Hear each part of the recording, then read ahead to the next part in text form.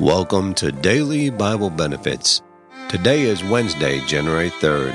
On this day in 1990, Panama's General Manuel Antonio Noriega, after holding up for 10 days at the Vatican Embassy in Panama, surrenders to U.S. military troops to face charges of drug trafficking. Today on the podcast, I'll be talking about a plot to kill Paul, Acts chapter 23, verses 12 through 22. And when it was day, certain of the Jews banded together and bound themselves under a curse, saying that they would neither eat nor drink till they had killed Paul. And there were more than 40 which had made this conspiracy. And they came to the chief priests and elders and said, We have bound ourselves under a great curse, that we will eat nothing until we have slain Paul.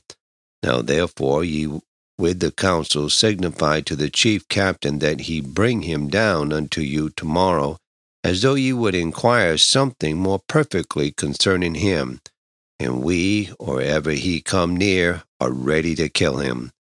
When Paul's sister's son heard of that lying in wait, he went unto and entered into the castle and told Paul. Then Paul called one of the centurions unto him and said, Bring this young man unto the chief captain, for he hath a certain thing to tell him. So he took him and brought him to the chief captain and said, Paul the prisoner called me unto him, and prayed me to bring this young man unto thee, who has something to say unto thee. Then the chief captain took him by the hand and went with him aside privately and asked him, What is that thou hast to tell me?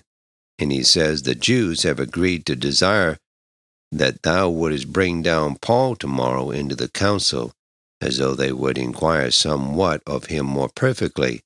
But do not thou yield unto them, for they lie in wait for him of them more than 40 men, which have bound themselves with an oath, that they will neither eat nor drink till they have killed him. And now are they ready, looking for a promise from thee. So the chief captain then let the young man depart, and charged him, See thou tell no man that thou hast showed these things to me. Integrity and wisdom. My boy said the store owner to his new employee. Wisdom and integrity are essential to retail business. By integrity, I mean if you promise a customer something, you have got to keep that promise, even if it means we lose money. And what, asked the teenager, is wisdom? That, answered the boss, is not making a stupid promise. Thank you for tuning in to Daily Bible Benefits. Have a good and godly day.